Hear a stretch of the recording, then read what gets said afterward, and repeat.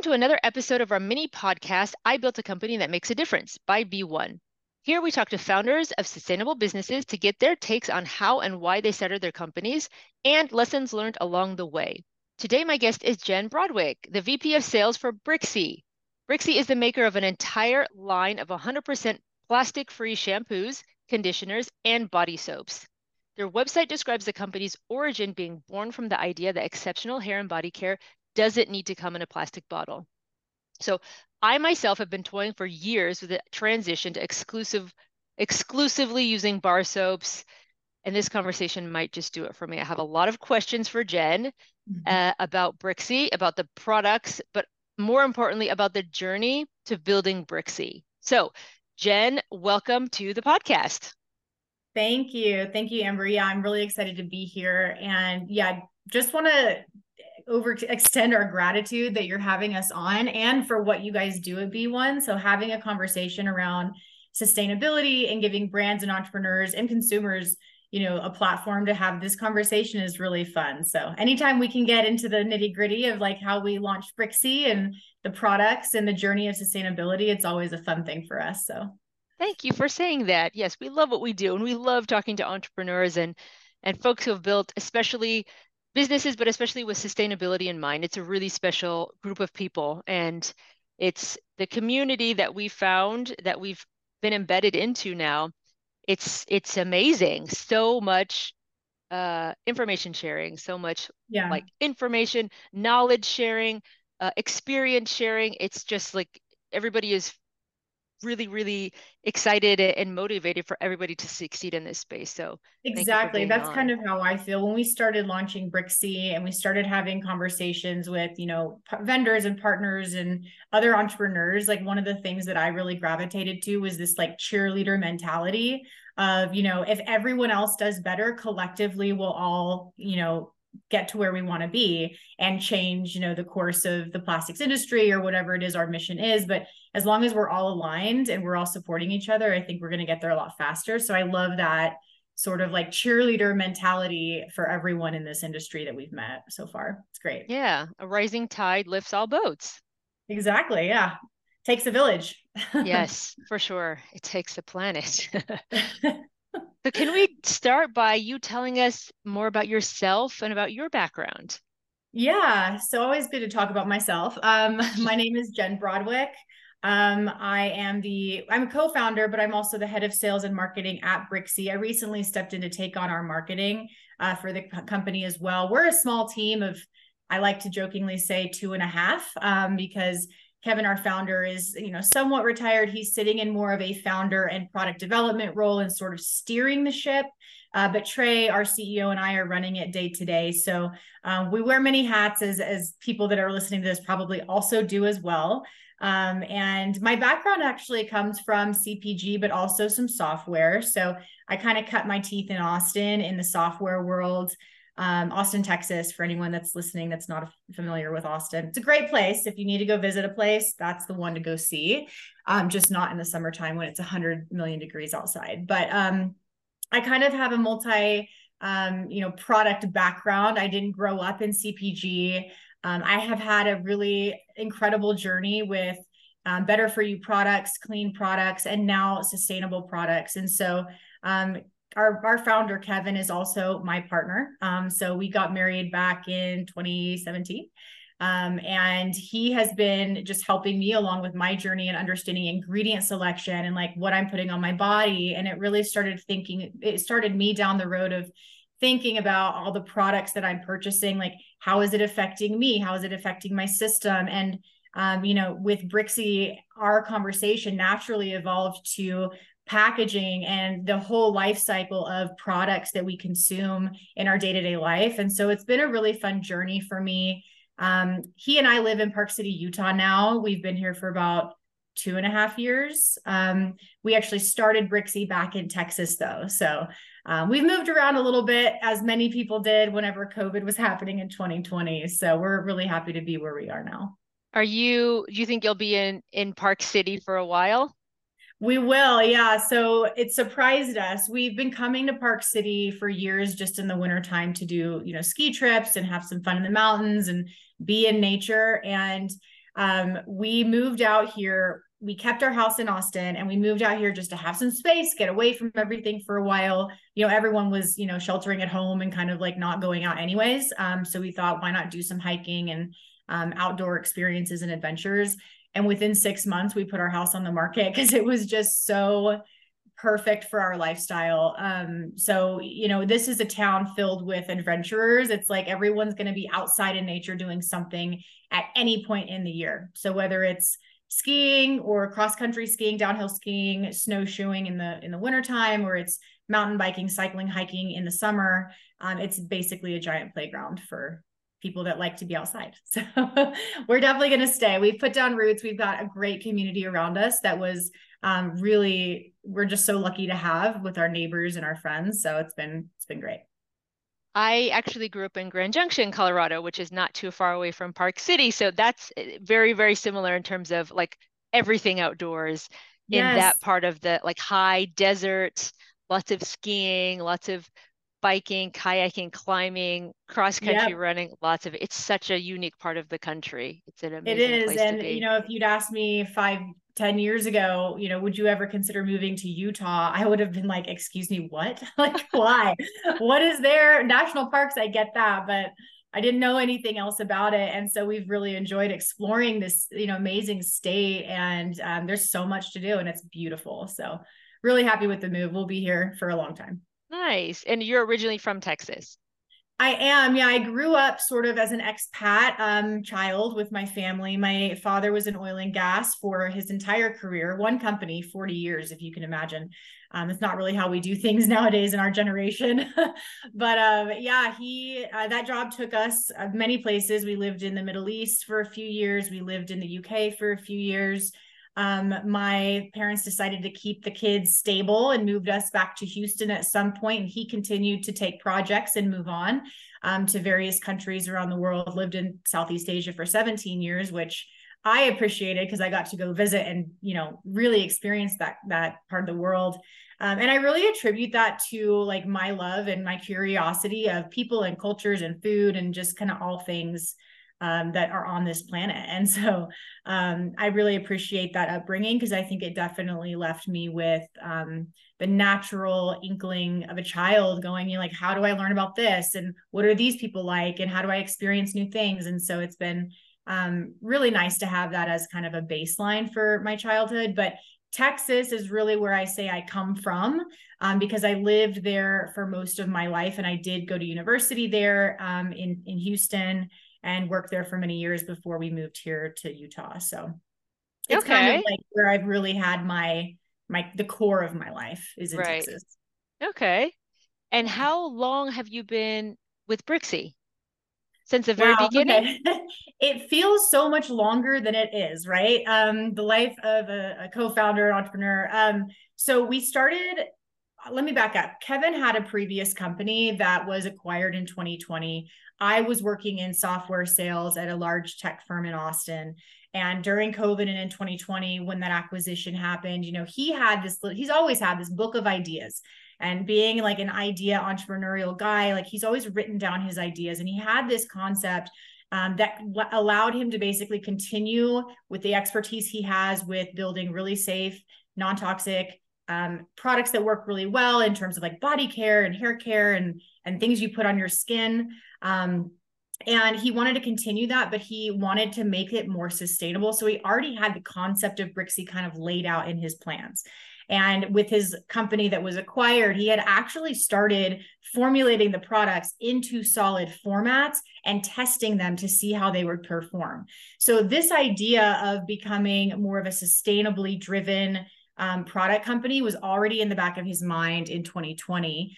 He kind of plucked me out of software and said, "Hey, let's move, let's get out of Texas with COVID happening. Let's work on this company." And so I ended up leaving my software job to help start Brixy, and we started researching, manufacturers and formulations, and we already had a lot of great connections with ingredient manufacturers, third-party manufacturers in different ways. And so we started just kind of like putting our feelers out there and asking for introductions to different folks that could help us build the products we wanted with Brixy. I was also working on another idea that he had at the time, which I can't say anything about because it's about to launch and he's very excited about it. But he also wanted to pull in his best friend, Trey, who is now the CEO of Brixy, because Trey helped him run his previous company for 15 years. And, they've been best friends for going on 30. So all three of us together sort of took different parts of it and said, okay, let's divide and conquer. Let's go solve these problems and what it would take to get Brixy ready for market. So we started doing that in 2020, but really picked it up in 2021. Got our branding done, really spent a ton of time working on the brand personality and what the packaging was going to look like, how we wanted to approach the market and how we wanted to approach such an important problem of plastic waste, but do it in a really fun, light way that really resonated, I think, with a lot of people instead of making them feel like, oh gosh, it's another thing I need to do better for myself or the planet. Like we wanted it to be really positive and upbeat. And so taking all of those different things, we started really putting the pieces of Brixy together in 2021. We launched in 2022, in May of 2022. And so now we've only actually been on the market for 15 months, which blows my mind because I feel like I've been working on it for so long. All of us kind of joke and laugh and be like, has it been that long? We've lived in Park City for 2.5 years and we had started already kind of working on it before then. So it's been a journey. But yeah, it's like launching in May of 2022 till now has been such a wild ride and a fast, fun adventure that it feels like a decade has gone by, to be honest.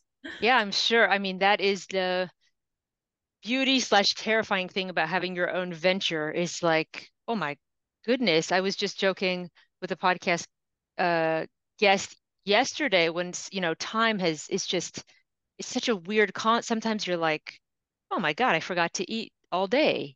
And Yeah. it's just like, and then you think, oh my God, have 15 months gone by? Is that it? It feels like, as you said, it feels like a decade. So Yeah. you decided to leave your job in software in 2020. I did. Yes. I mean, it Okay. wasn't the hardest decision ever, right? I was Okay. going Even into with the COVID office raging, it was and with like, COVID ranging, we had at my company I was previously at, like it was like in the office every day, sort of a thing. We didn't really have a work from home setup. And so it was when we started working from home, I think it was maybe a week or two when we started working from home that I gave them my notice of an intention okay. to leave and go help Kevin start his next venture. And they were my team and my people there were so incredible. I really loved it. I loved going to work there every day.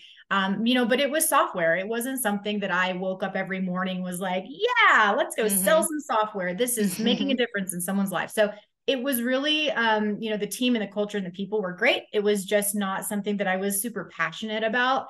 Mm-hmm. And when Kevin and I started talking about like what life could be like, having this mission-based brand and waking up every day and solving a problem like, plastic waste and making products that I got to test and use and love myself, Mm-hmm. and work out of coffee shops and travel and meet retailers and like learn this whole new world of CPG that I had dabbled in my younger life and really felt like, I could make a difference in and be good at. It just was an easy decision for me. And I had been at my software company for a few years at that point. And so I was sort Mm-hmm. of getting to the point of like, okay, maybe I want to try something new anyways. Mm-hmm. So it was a natural kind of like transition over to Brixy.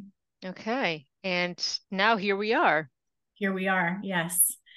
And now Can I you, just, sell plastic free bar soaps and shampoos every day. So it's super fun. that is cool though. I mean, the site, if for our listeners, if you haven't gone to the site, like as soon as you see the site, at least for me, I was like, oh, I like this. I really like this feeling. So what about the first product? Like, did you guys, when you were developing your products and your product set, how did you decide what to launch with?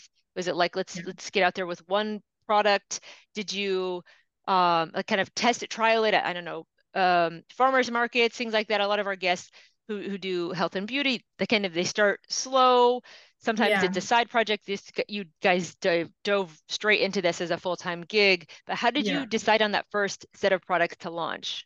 Yeah, so we dove in as a full-time situation because we felt like we were at a moment in our specific niche in our category where if we didn't dive in all in, that we would Mm-hmm. miss our moment, right? And Okay. so we looked at the landscape of other brands doing kind of what we wanted to be doing and what the area we wanted to play in, which is like solid hair care, body care, facial care. And there's not that many, but we could see it coming, right? Like the big wave of like brands really wanting to jump on the sustainable category. And we've been working on it for a while. So we already sort of had this like baseline knowledge of like who were the main players, what were their product assortments. We of course did a full deep dive of all of the different products on the market, what made them unique, what were their talking points and call outs, and what was the, range of the products that these other brands had that we really respected and appreciated what they were doing already and enjoyed ourselves. And we took that and we said, okay, we need to go full in. And what are we going to start with was the question. And so what we decided to start with was a line of hair care with a body care complement. So we didn't want to just do shampoo and conditioner bars. We wanted to have like a body wash that could go along with this. You could have like a full shower experience, right? Mm-hmm. And so that's kind of how we got to, okay, let's launch with a shampoo, conditioner, and body wash. And we launched with 9 SKUs all at once. And we basically had one formula for shampoo, one formula for conditioner, one formula for body wash. Because we didn't really have time to like test everything and get all of the different variations of everything we had in our heads ready. But we knew that we wanted to come to market with something that appealed to a wide range of potential customers. So we came up with this really great formula. It's our balance and hydrate formula for our hair care. It's essentially a shampoo bar that's designed to balance the oil production on your head. So, the grease on your hair, and then also hydrate your strands in the process. So we looked at a lot of the things that, what are people worried about when it comes to solid hair care in a bar format? And a lot of those things were just people not understanding the concept of the ingredients that are going into it, how to use it, the basics of how to store it. And so we try to really answer those questions, but we knew that we just wanted a product that was going to appeal to most customers to get our skin in the game and get our products out into the hands of real users. And so again, kind of backing up, we wanted to go quickly because we felt like that moment was happening where if you're too early, then you're kind of spinning your wheels a little bit, getting consumers ready for a product that's maybe a new thing. It's going to change your behavior. And that's what we're really asking people to do is change something that they maybe have been accustomed to doing a different way their entire life. And so we wanted to make sure that we had a really good assortment, at least to the point that someone would go, oh, this is more than just a one trick pony. Okay, I can get into this and dig a little deeper and really understand more about their mission, what they're trying to do, or the products that they have. And also we didn't want to be too late to the game and say, oh, let's just be careful. Let's go slow. Let's have one product, or maybe two, like if it was just shampoo and conditioner or just a body soap. If we did that and, we had the boom that we were anticipating and banking on, we'd be then late to the game, right? Having the conversations with the retail buyers, introducing ourselves to the customer yet again with something new and fresh. And we thought, why not just go all in and bet on this concept and idea that's already sort of out there. We weren't the first to come up with this idea. We just wanted to improve upon it, make it better, make it more mainstream. And so that's kind of what led us to, all together agreeing that we needed to go head first and go big or go home kind of an idea, and come with a good assortment of products. So we have 3 shampoo bars, 3 conditioner bars, and 3 body bars. They are the same formula, like I mentioned, but they have a scent variation. So people can choose the scent that they appeal to most. Okay. Well, yeah, go big. It's so nice when you can see market trends and you can see a window coming down the pike and you say, right, we've got to start this thing now to be ready for that. That's such a benefit. I've got Yeah. 2 kind of different angles of question. One is on the business side. For this particular set of products, what are some of the idiosyncrasies about bar soaps, conditioners, shampoos that like an average person wouldn't know about that you had to account for in your production and in your ingredients list and in how you made your products, how you make your products. And on the other side is exactly what you had mentioned. What are some of the objections that you come up against that people I'm sure it's a little bit different now. As you said, there are bar soaps that are in existence, and people have started to use them. That general, it's kind of seeped into the general collective knowledge. But Yeah. on the consumer side, what are some things that are stopping people from making that transition that you guys then try to answer the questions or account for as well? So one is on the business side, one is on the consumer side. Yeah, so from the business side, I think some of the things to consider when you're changing the formulation from a, 70 to 80%, 90% water-based formula that comes in plastic to something that's solid, is how does it perform, right? So are you going to give the experience that the consumer is looking for? So you have to think about that in terms of the ingredients you're using. We come from a really safe, clean background in terms of our, the way that we build our products. So the company that Kevin had previously was called Think Baby and Think Sport.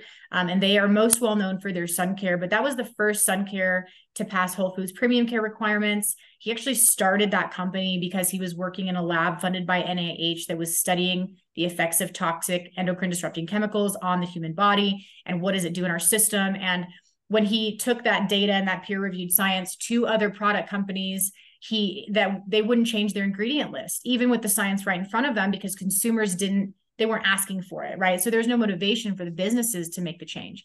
So he went off and started his own company, which was a safe products company. So with that understanding of our background and kind of where we come from, we're already having really clear discussions on what's acceptable and what's not in terms of ingredients from a safety standpoint, but also having to formulate and think about things from an efficacy standpoint. These products that we're asking people to use have to work really well, if not better than what they're already using.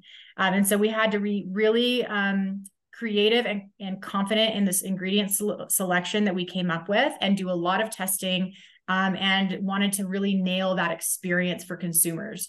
One of the weird things with bars that we didn't think about in the beginning, but we, very quickly realized is that depending on the environment these bars are in, right? Like if they're left in a really super humid environment that's super hot, like if they're out in Phoenix, just baking away, they start to kind of like melt a little bit.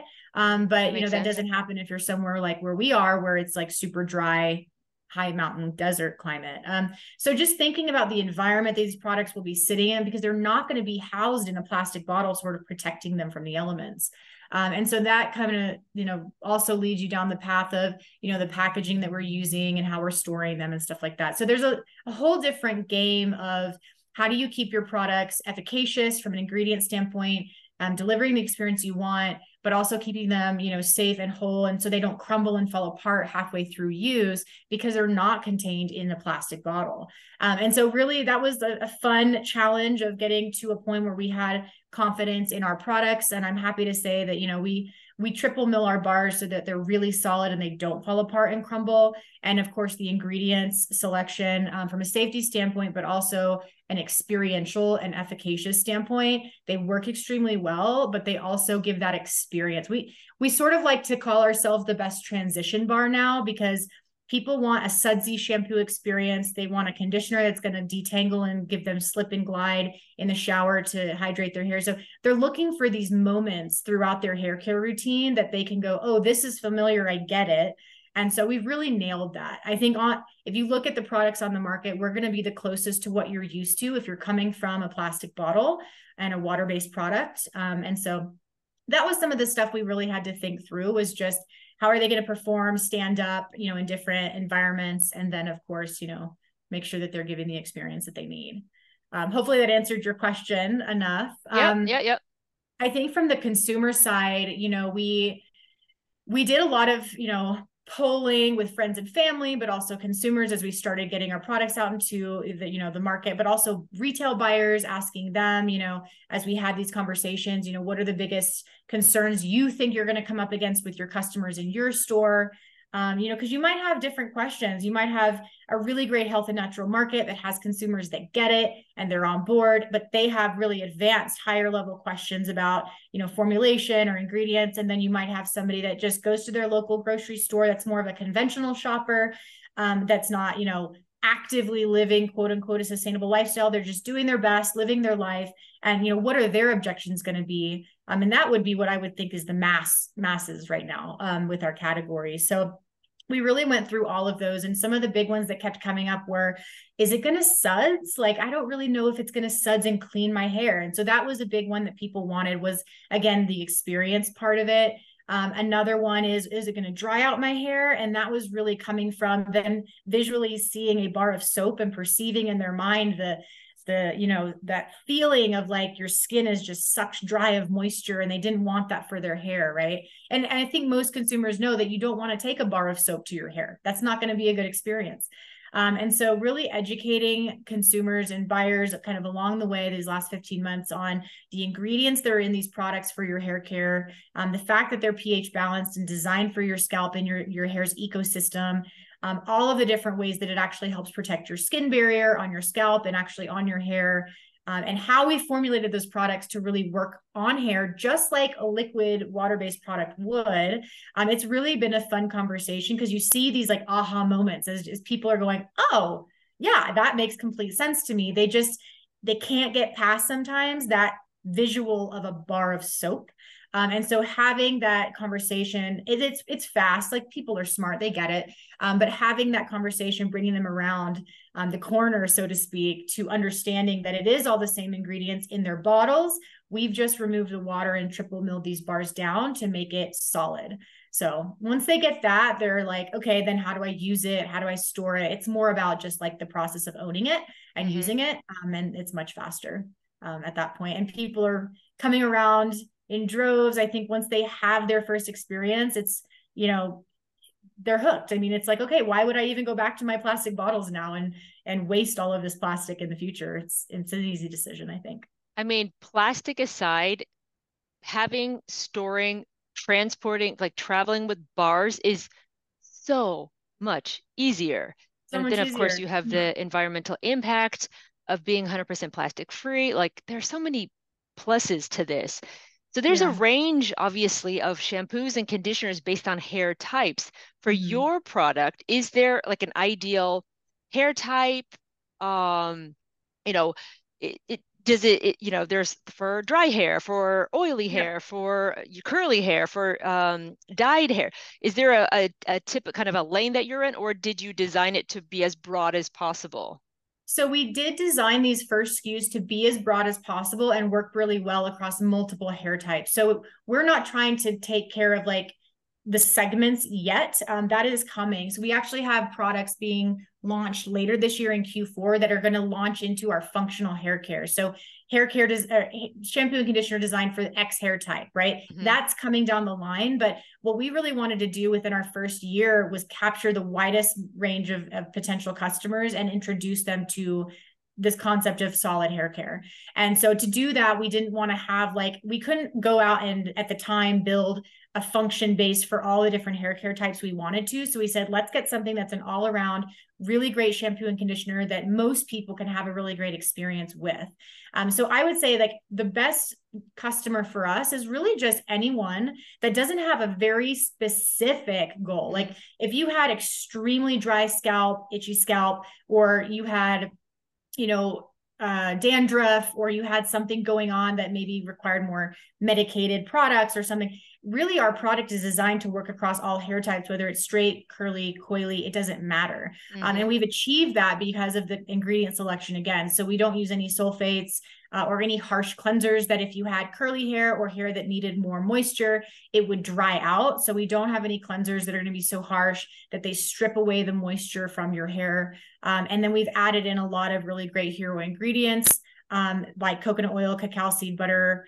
I mean, I could go down the list: glycerin, argan oil, things that people know, provitamin B, all of these really great humectants that hydrate hair, but not too heavily. So someone with, hair like mine that's fine and thin and kind of anything too heavy will weigh it down.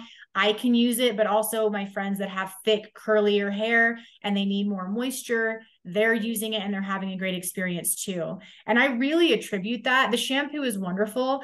I love that formula, but I really attribute our ability to work across all hair types to the conditioner. And it's an amazing product. It's my favorite product that we carry. And the reason I love it is because it does work across all hair types, because I can use a little bit and it goes a long way for me. It hydrates my hair. It keeps me nice and moisturized up in the dry climate of Utah. But if you let it sit on your hair for a minute or two, the formulation of all the different oils and butters are actually designed to penetrate the cuticle and get to the core of the hair, helping draw in also water from the shower, and helping really hydrate strands. So if you've got a curly hair pattern, or you've got drier hair and you let it sit, it actually will work to help penetrate more to the whole core of the hair and help the curl take its shape and that cuticle smooth out and reduce any frizz that you might have going on. And it's a leave-in conditioner. So I can use it, or anyone could use it as a Is leave-in it? Oh, that's super post-shower. interesting. Yeah, I'm all about like multi-use products in my own, personal use. And so this is something that I really love to highlight is like, hey, it's not just a conditioner in the shower. Like take that bar with you. Once you're out of the shower, you just rub it in your hands and get as much as you want on your fingertips and run it through, leave it in style as usual. It's amazing. And so now you've got two products, no plastic, right? So and because it works on multiple hair types, it's just so nice to see that it can be used in different ways based on the level of moisture that you're looking for. And I just love that. I think it's the best out of the three: the shampoo, the conditioner, the body. For me, that's the one that I love the most. I'm so intrigued now. Okay, I'm so interested. Do you see, this is just a question that came to me because you mentioned most people know that they don't use bar soap on their hair. And I was thinking, oh, I have known, especially when I was younger, some young men who did not know that. So that got Hmm. me thinking about your split between like your customers and how they respond. Is there a difference between men and women and how they respond to they can, just say, eh, okay, great, I'll incorporate this immediately. There's no barrier to understanding. Is there any difference that you're seeing when you do your customer discovery between men and women?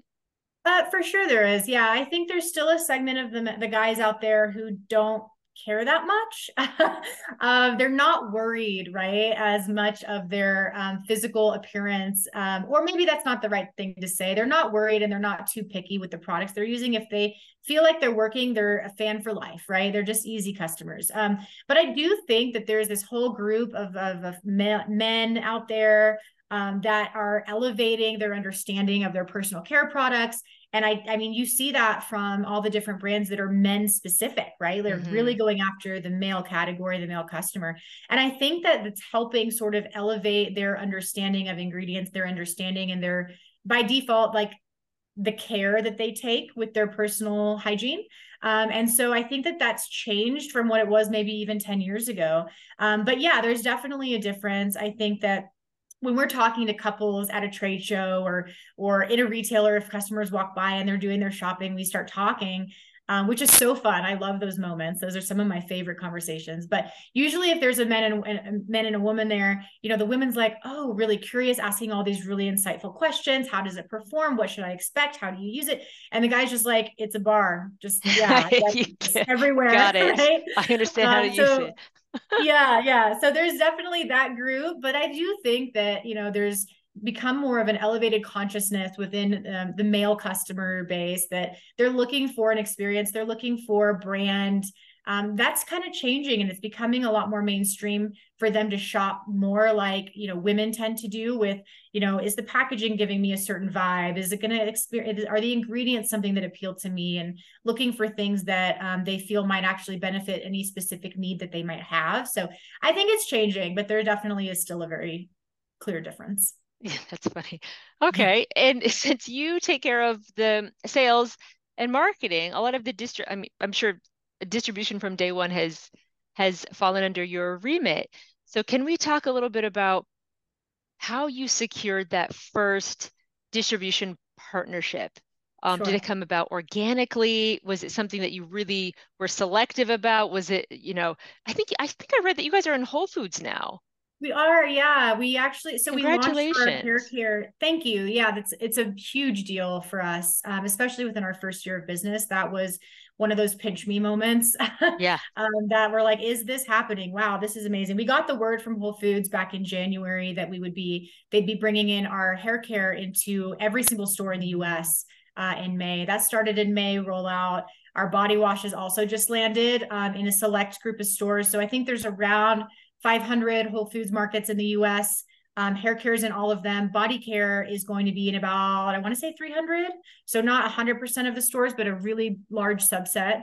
So we're just thrilled to be partnered with them. They are obviously the leader in health and natural here in the States.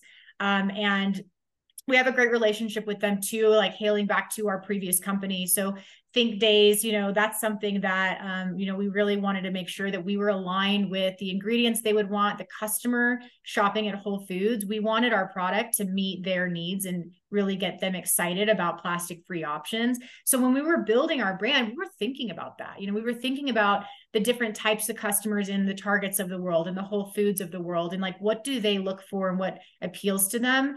Because we knew we had, a shot at capturing, a really interesting segment, and we wanted to make sure that we did it right. So from day one, we've really had the Whole Foods customer in mind. Mm-hmm. And yeah, so when it came to distribution, there is a partner that they work with that we were like, we got to get them.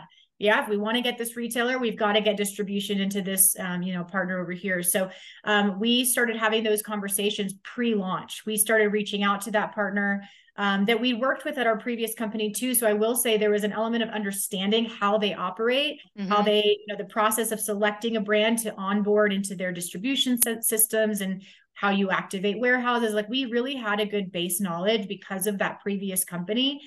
Trey and I handled this together. And so it wasn't just all me. I don't want to take all the credit. We took, all of Trey's knowledge as the CEO and previously head of sales at Think. And we said, okay, here are the steps we've got to take before we approach them. We've got to have all of our ducks in a row. And when we did, Amber, it was like lights on, smiles. Like, the guy literally said after we presented to him, yes, let's do this. Amazing. It was the most shocking. And I was almost like, wait, what?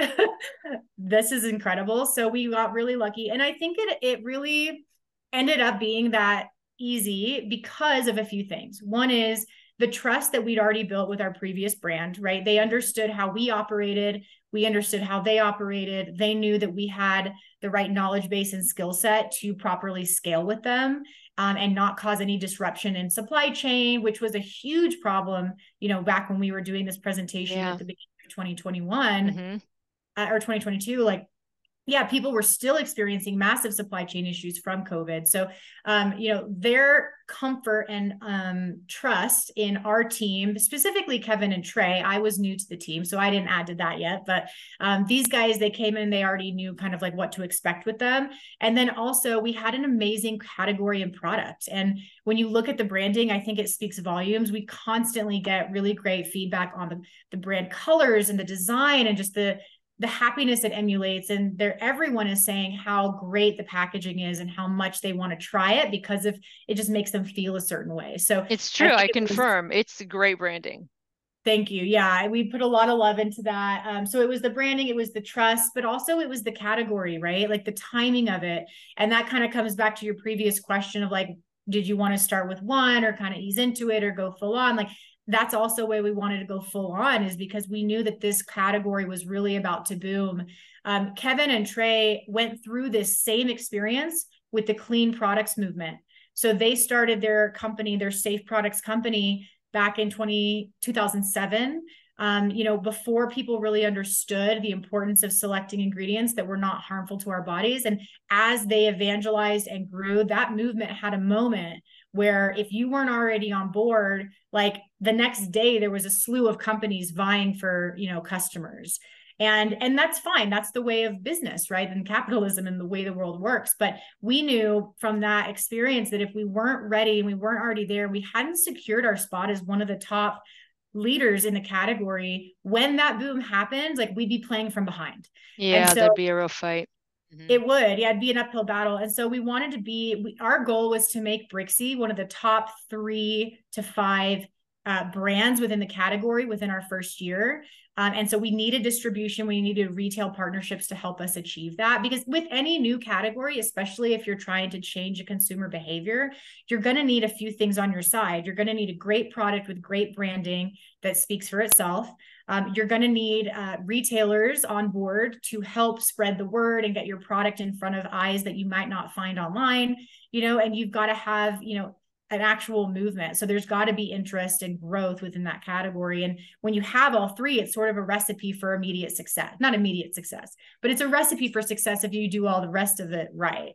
And so you're going to need a lot of that. And so we specifically with our first year went heavy on approaching retailers, where a lot of brands were still playing in the e-com only world because of the boom of COVID, right? Like when COVID happened, it made retail really hard. We were sort of coming out of that, but it was still really kind of scary for brands to be approaching retailers because there's a lot of nuances that go along with that, making sure you don't go out of stock on everything. That requires, funding to make sure you can invest in the inventory and hold that inventory before it sells. It's a balancing act, and it's not easy. So we decided, let's put all of our ducks and bet on this category with people that get it. And we knew that our buyers in health and natural would get it. So that's kind of what led our decision to go heavy on into retail.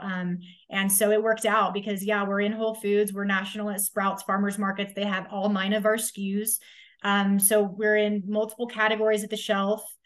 So that is increasing our brand awareness for, consumers that are just finding us within these retail businesses. And it's been a fun ride, but it's definitely been, a fast, wild one and a struggle at times. Like it's not always easy, like having the right checks and balances in place to grow that quickly is difficult. And then keep the wheels on, right? Like, and not let everything just sort of fall apart within the madness. So it's, it's been definitely a challenge and continues to be a challenge, but a really exciting one at the same time. So as any other entrepreneur that's listening to this can probably agree with, there are days when we're just like on top of the world and we feel like, Brixy's going to take over the world and everyone's going to go plastic free. It's going to be amazing. And then there are days where it's like, oh my gosh, it feels like an uphill battle and I'm just pushing along. Right. So you have to manage the smiles and the cries along the way. Like you can't get too over enthusiastic about stuff and you can't get down when things feel like they're super hard. You just got to keep pushing and believe in your mission. So. So then 2 questions for me. One, for folks who order directly from your website, what are all the markets that you ship to? Okay, so we only ship to the US right now. We do have a partner in Canada, but they handle all of our distribution in Canada. So they're handling all the retail relationships and online, even our like Amazon and stuff. They're doing that. So for Brixy US, we only ship to the US right now.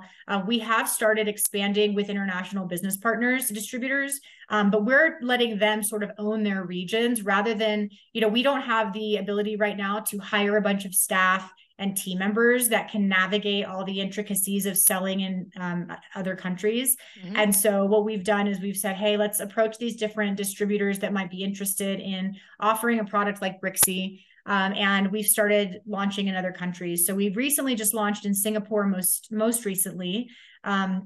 There are some Latin American countries and some other Southeast Asian countries that we're talking to, and we're definitely excited about growing within. But we're going to let those distributors like own their regions. And that comes with like the marketing and the sales and everything. So Brixy US is going to focus on our business here in the States for the immediate moment. Okay, cool. And the other question is probably a long one for entrepreneurs that are not yet at the point where they're going to be contacting retailers for distribution. Because you had that so buttoned up based on your co-founder's previous experience, I'm sure every partner has their own specific list of things that they need, but what would you recommend that people holistically prepare? How do you get ready for that? For distribution into retail? Yeah, that's a great question. And timing is everything because I would say in order to get ready, you need to have money in the bank. First of all, you need to be able to have the funds to build the inventory to get into distribution, therefore into the retailers, right? If you are just starting out, I would say a good way to go, if you're looking to grow slowly and methodically, and let's say you don't have a ton of funding yet, I would say, approach the smaller retailers in your niche. For us, that was health and natural markets. So like co-ops and other health and natural stores that are already offering like healthier, better for you products and would be really interested in sustainability as well. And they are approaching those smaller ones, because you can still get a lot of customers within that realm without being in distribution. It is a little bit harder. They prefer you to be in distribution just to make things easy, but that doesn't mean they won't bring you in. So you could also use that as a way to gauge the interest and the expectation that you might have once you get into distribution, because what you don't want to have is get into distribution and then you're struggling to get into retail. Because if your product is sitting in distribution, that's a really big problem for them. And that will damage the relationship from the start if you don't already have orders flowing product out of their warehouses and into their customers.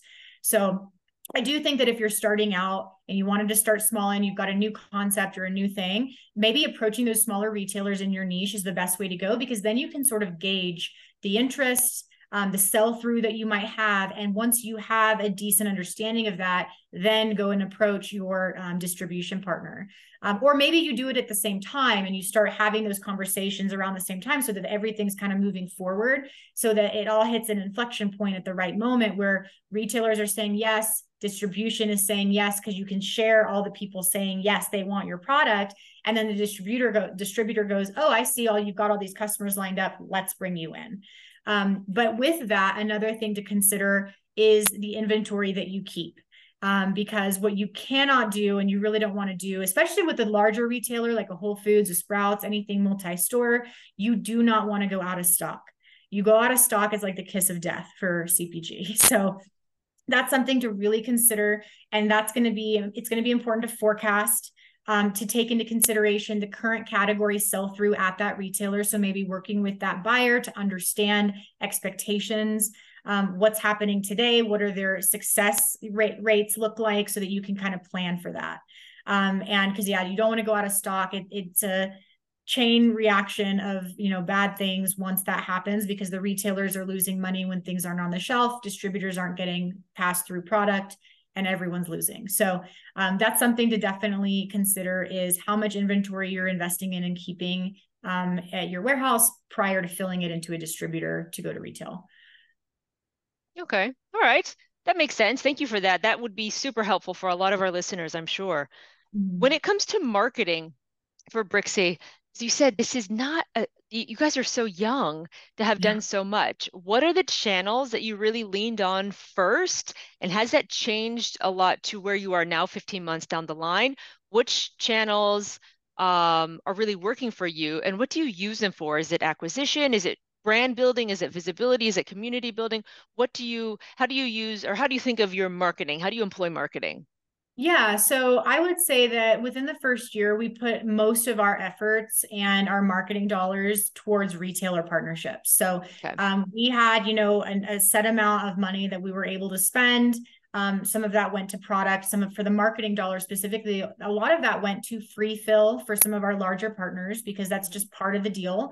You have to give a certain amount in free fill to some of these large retail chains, because they command that, and you just have to pay to play sometimes. So having that said, we didn't have as much marketing dollars going into like online influencers in year one as we could have probably. We wanted to put those into like, the free fill and then the ad placements and all the ways that we can support our retailers as we launch to ensure success with them. With that said, we did take our remaining online budget and we used that even more for the retailers by doing influencer engagements on social media, specifically mentioning and highlighting that you can find Brixy in Whole Foods, that you can find Brixy in these local, co-ops and markets and retailers. So we really use like social media and online marketing and online ads, which we didn't do too much of the ads per se. We dabbled in that in the beginning and quickly saw that it wasn't returning any results. So we decided to take some of that money and put it more into like the community building on our social media channels, influencer partnerships, and really to highlight the retailers that we're going after. And so we used it as a way to build brand awareness and community online. That was one of the big purposes and goals for us with our marketing. But it was also to drive awareness of where to find us within the retail world. Because a lot of people too were just getting excited about getting back into their grocery stores and feeling comfortable. And that was a big movement back into actual brick and mortar that we wanted to support as well. So yeah, we kind of think of our marketing now in year one. It was all about, retailer success, the money that we need to participate with their programs, make them feel the warm and fuzzies that we're a partner that's going to help make them successful. And then also online, building a community, but also again, addressing like where to find Brixy in stores. And again, tying that back to our retail buyers so they can see additional support that way. Now that we're in these wonderful retailers, we've had placement on the shelf for a few months. We're actually revisiting some of that strategy, and we're not stopping anything, but we're now at a point where we can add to it, which is really exciting. So now we're adding a little bit more specific creator partnerships within the sustainability world. We're also trying to make sure that people know where to find us online more. And so we've got some really great online partners like Beautyology, which is an amazing, do you guys know about beautyology.com? Because if you don't, they're amazing. We're on there. We want people to know where to find us online, but still be able to shop within health and natural, fair trade, the values that they align with as a consumer. So we're really starting to shift. Well, I don't want to say shift. We're adding to the marketing mix of, ads and creator partnerships specifically for that world, the e-com world, but still within our niche of sustainability, fair trade, clean products, all that. And there are a couple, well, a lot of the entrepreneurs that we talk to, because they are so serious about environmental sustainability, the products that they have real potential. Either they have or they have potential to really command and develop a cult following. And I think Brixy is like definitely one of those kind of brands, not just from the branding, but because of the product in and of itself. And as you said, there's a bit of a social movement going on right now that lends itself perfectly to these kind of products. So I could see definitely Brixy having, this kind of very loyal kind of cult following amongst all of them, particularly what we found on the B1 side is, folks who are younger millennials and Gen Zs, they are so serious about folding environmental sustainability into their everyday lives. It's not even a question, and they're so serious about it. So I could see your brand lining up very, very well with those audiences. Yeah, it's definitely, that's something that we've learned along the way, actually, is we sort of designed Brixy for the young millennial Gen Zers that are so passionate. As you've said, we saw the same thing.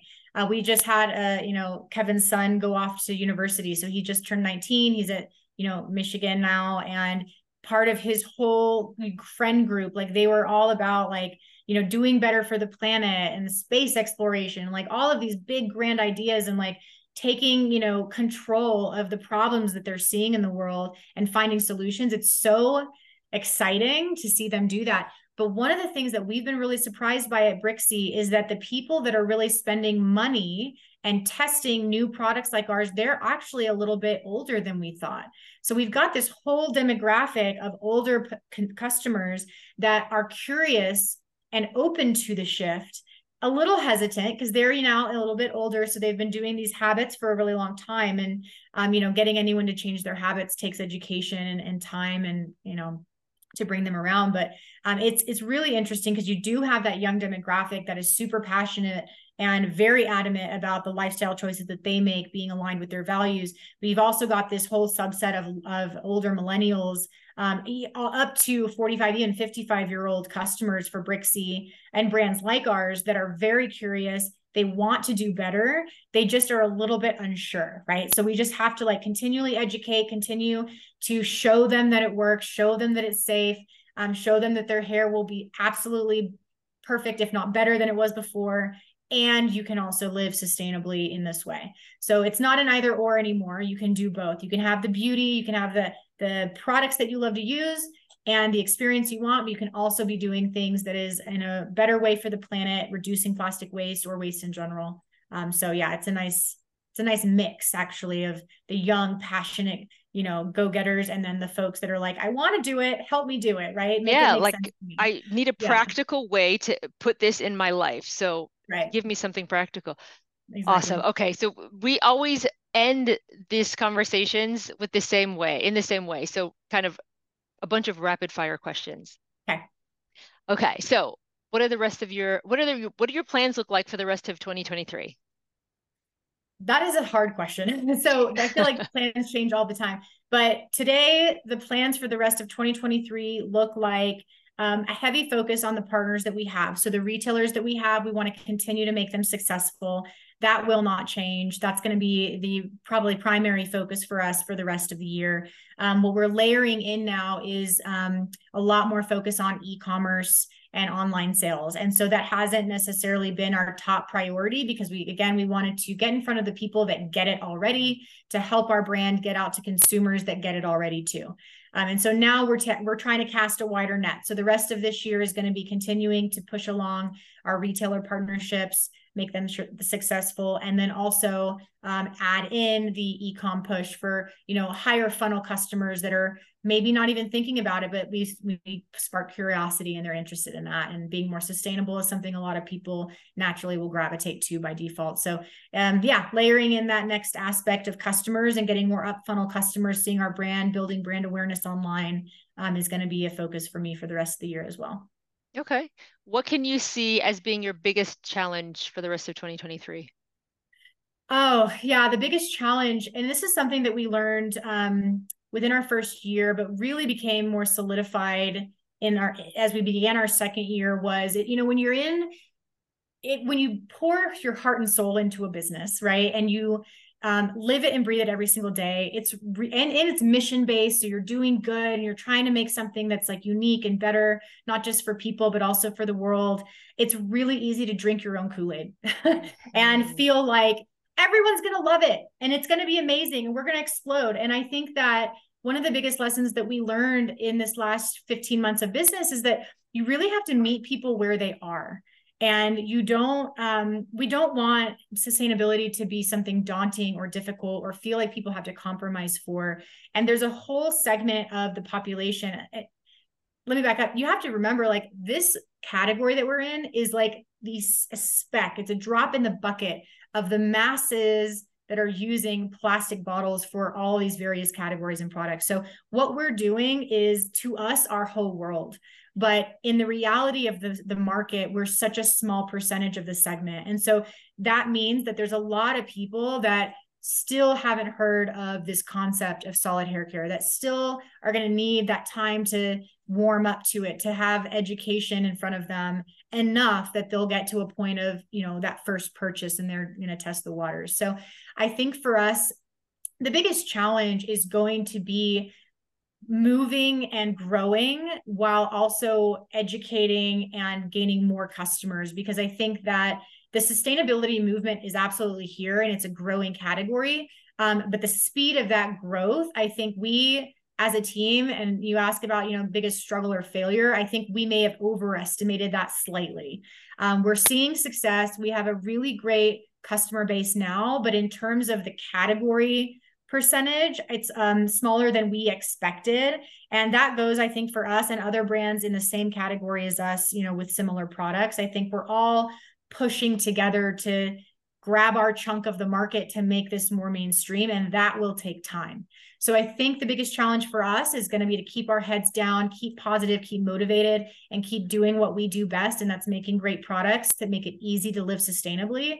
And the rest of the world will catch up. We just have to give them the time they need and meet them where they're at along the way and do the education that we need to do.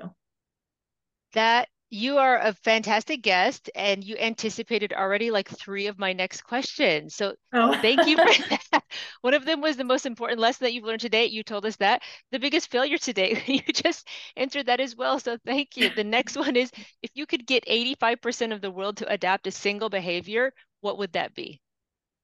That would be being curious about the upstream and downstream effects, honestly, of all the products that you use in your day-to-day life. I think people think, oh, I'm just one person. What does it matter? But collectively, as we said in the beginning of the podcast, it takes a village, right? When you get the collective changing their behavior in a certain way, it does make an impact. So if I could get one behavioral change for 85% of the population, it would be raising their consciousness about the upstream and downstream effects of the products they're choosing. So before you spend money on whatever product it is, understanding a little bit or getting curious about what is it taking to go into this product? What does it take to make the packaging? Where are the ingredients coming from? Are they, coming from ethically sourced sustainable practices? Is this packaging going to biodegrade? Like, what are the effects of the ingredients in my system? How does it affect me as a person? Is it safe? And then, at the end of life, what's happening with that packaging and that product? Is it going down the drain? Could that cause problems in the water supply? Is this packaging going to a landfill? Can it get recycled? And I think the recycling myth of plastic is just one of the biggest struggles that we face. Is that the reality is plastic is not getting recycled. 94% of plastic is ending up in landfills or oceans. And so we've sort of been sold this big lie of like, oh, we can just recycle it. It's fine. So I think that I would just say, if I had to choose one behavior, it would be just getting people into a mental state where they're naturally curious and they're asking those questions about what is the upstream effects and the downstream effects of this product I'm about to buy and support. And I think if you start to even ask those very high level questions, by default, people are going to start to get into getting a better understanding and raising their consciousness around what those things mean for themselves, for the planet, for sustainability, and the values that they hold as a consumer. And I think by default, that will start to shift things in the right direction. And it will take time, but I think it'll be moving us down the right path. So Wonderful. And then can we get you to plug where we can find you? Website, socials, Oh, absolutely. Yeah. stores, Whole Foods and Sprouts, but where all can we find you? Yeah, we'd love it if everyone would follow us on social and support us and be part of that community there. We're having a lot of fun. The tags for Instagram, TikTok, Facebook, it's all Go Brixy. So Go and then Brixy, Go Brixy. You can buy us in Whole Foods markets nationwide. You can buy us in Sprouts nationwide.